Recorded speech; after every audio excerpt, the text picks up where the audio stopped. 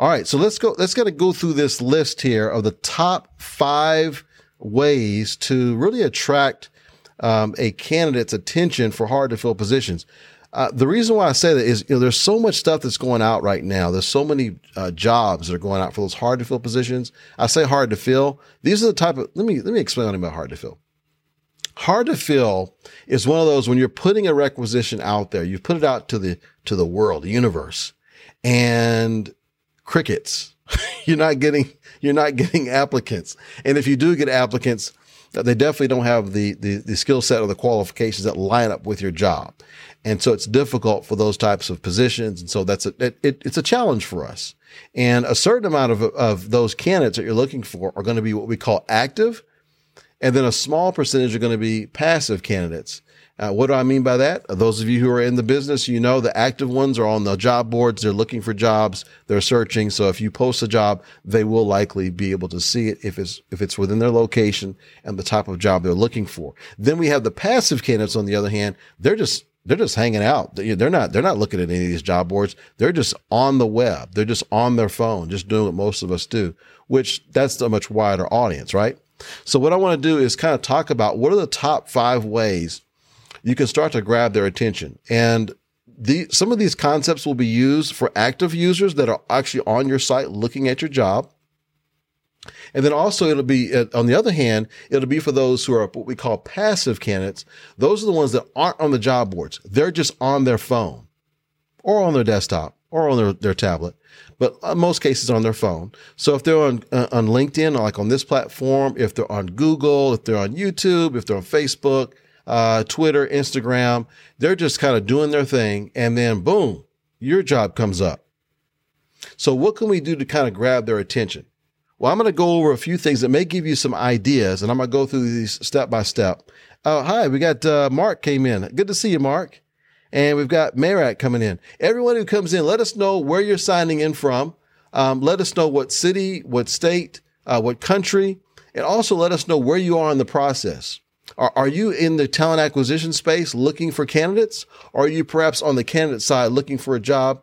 Who knows? We may make some connections while we're here having this discussion. So let me go over point number 1. Point number 1 is going to be, I would say, interview incoming and exiting employees.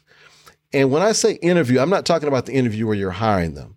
I'm saying that after they start working for your job, one thing that I think that will be very important is after they start is, you know what? I'm so glad you came on and joined our organization. I'm really excited about you being with us. There's a question I wanted to ask you. I know that you were looking at other opportunities. What made you choose us over the other opportunities? What was that one thing that really kind of got you over the hump that made you want to actually come to our organization? And you're going to be surprised the types of answers you're going to get. But that's an important thing you want to do is ask them, what is it that made you want to come to our organization? We're so glad you're here. We want to know what that was, because we want to get more folks just like you. That's for your incoming employees. The exiting employees, is there a way you can have whether it's using a chat bot, if it's using, face-to-face interview with them as they're leaving, if it's a combination of those, it's kind of almost, I kind of call it more of an art, but it's also part science too. But what you're trying to do is you're trying to find out what's the real reason why they're leaving. And if you can find that out, that will be incredibly helpful on the recruiting end, because the reason why they're leaving may be something that you could easily address and you could actually mention on the front end whenever you're bringing employees in. And the same reason why one person may be leaving may be another reason why another person might be attracted to your organization. And you may want to flip how you are presenting what you're offering. Okay.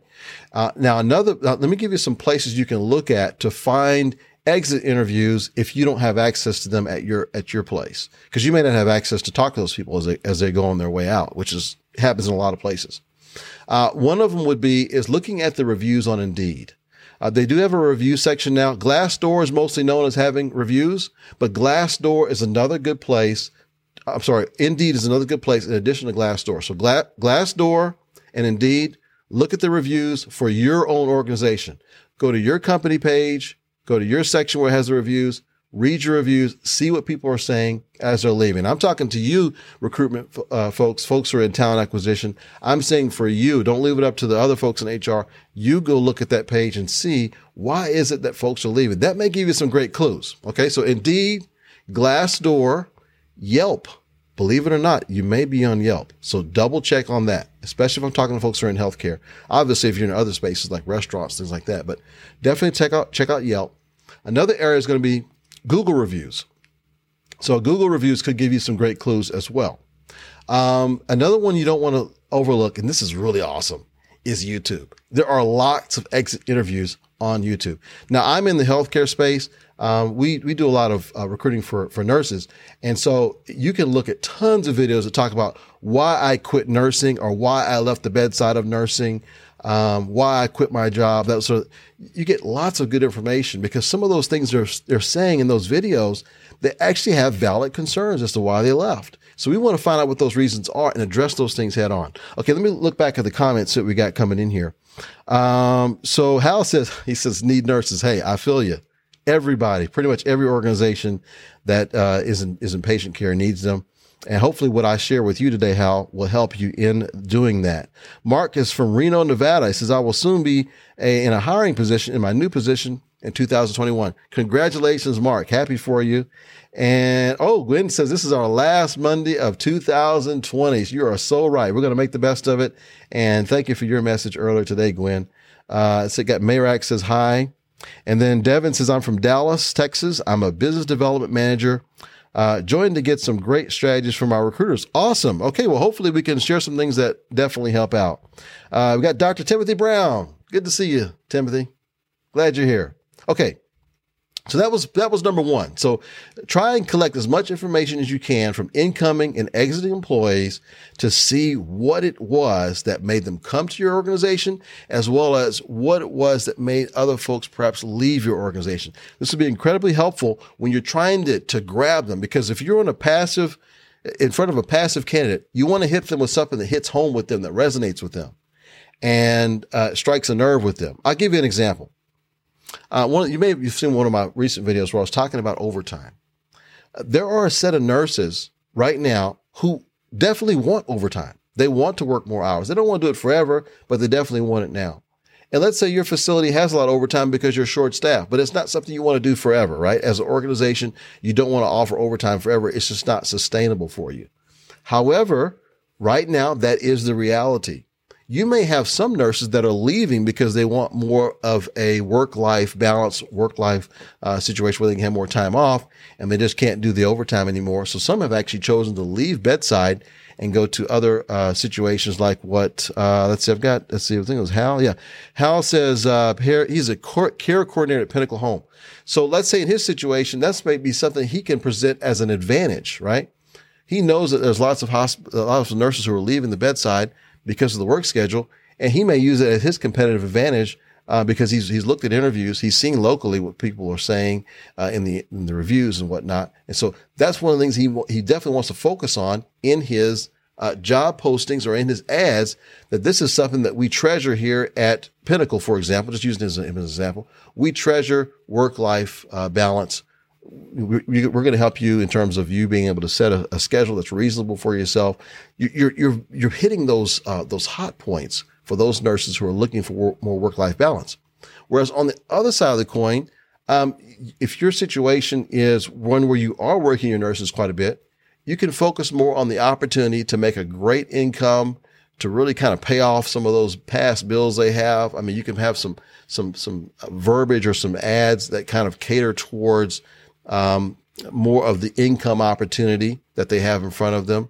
But you can also focus on the fact that whenever you're bringing those folks in and interviewing them, this is not something we're looking at to be a forever situation, but this is the present reality. And we want you to be a part of our company to help us to work on this issue so we can eventually get those staff levels up to a point where the overtime will eventually come down.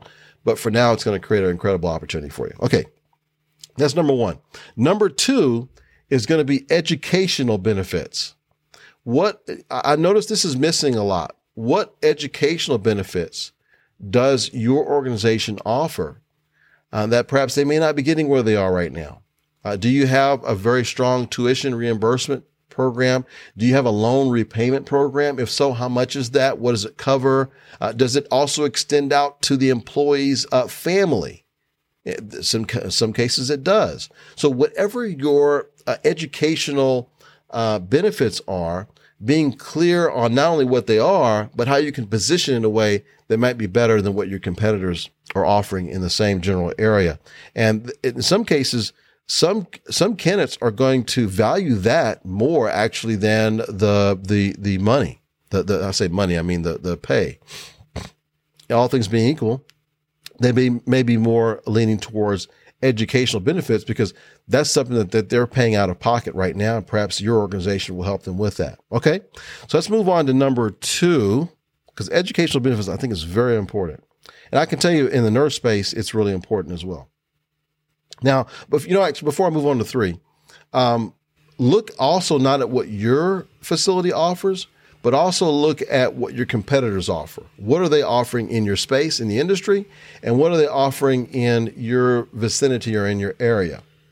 Now, we're living in a space right now where the area where you live is not as important because a lot of folks are bringing on remote employees. So I do get that. So that's why you may want to look at your space as an industry, as well as what's being offered locally and in your community or in your area.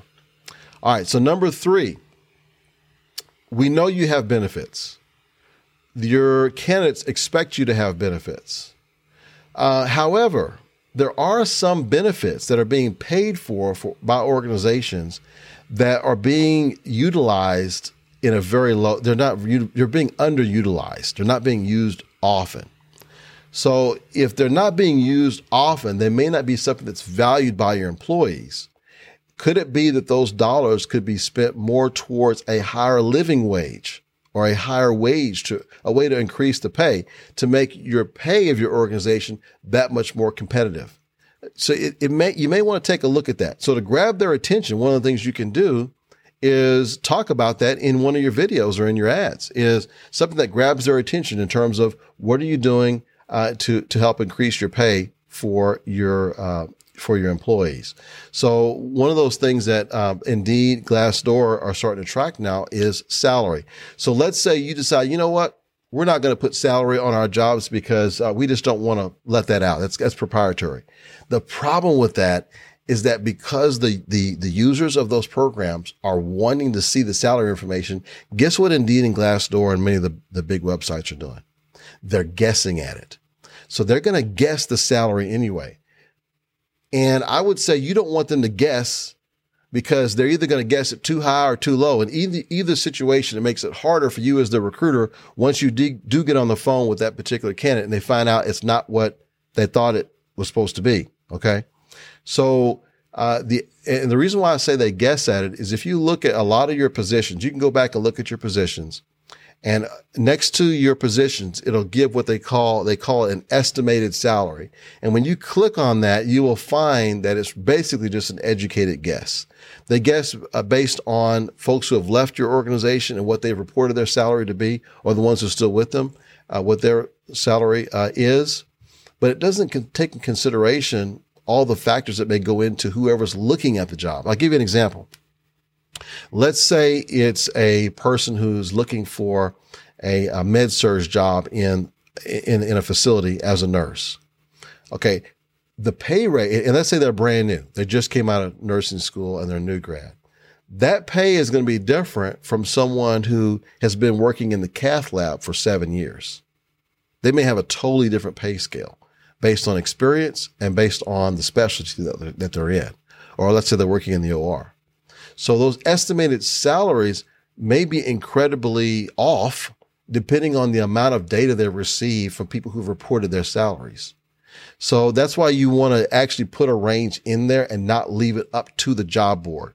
So that's going to be my third point, is making sure that any of your underutilized benefits are being kind of trimmed, if you will, and making sure you put most of the money into the living wage and have that salary range visible, easily seen, either in the job boards or on your career site. Now, on your job boards, keep in mind, most of your traffic, most of your candidates right now are probably coming from job boards unless you're doing a whole lot of advertising. If you're doing a whole lot of advertising, you can kind of tip the scales a little bit, but most people like to look at job boards and compare them there versus going to your actual website. Why is that? Because of inventory. It's because simply if I'm looking for let's say I'm a developer, or if I'm a nurse, or whatever field I'm in, if I'm looking for a job in a certain area of the United States, I want to look and see the maximum amount of jobs in one available website that I can. So it doesn't behoove me, unless I'm just really in love with a particular company, I already know about a company, it's going to be better for me to go to an area that has pretty much all the jobs listed. So that's why you find that when you look at your analytics and when you see your candidates coming in, most of them are coming from external job boards. All right. So before I go into my next one, which is point number 4, let me just do a refresh. See if I have any questions, comments, where you guys signed in from. Just come in and say hi.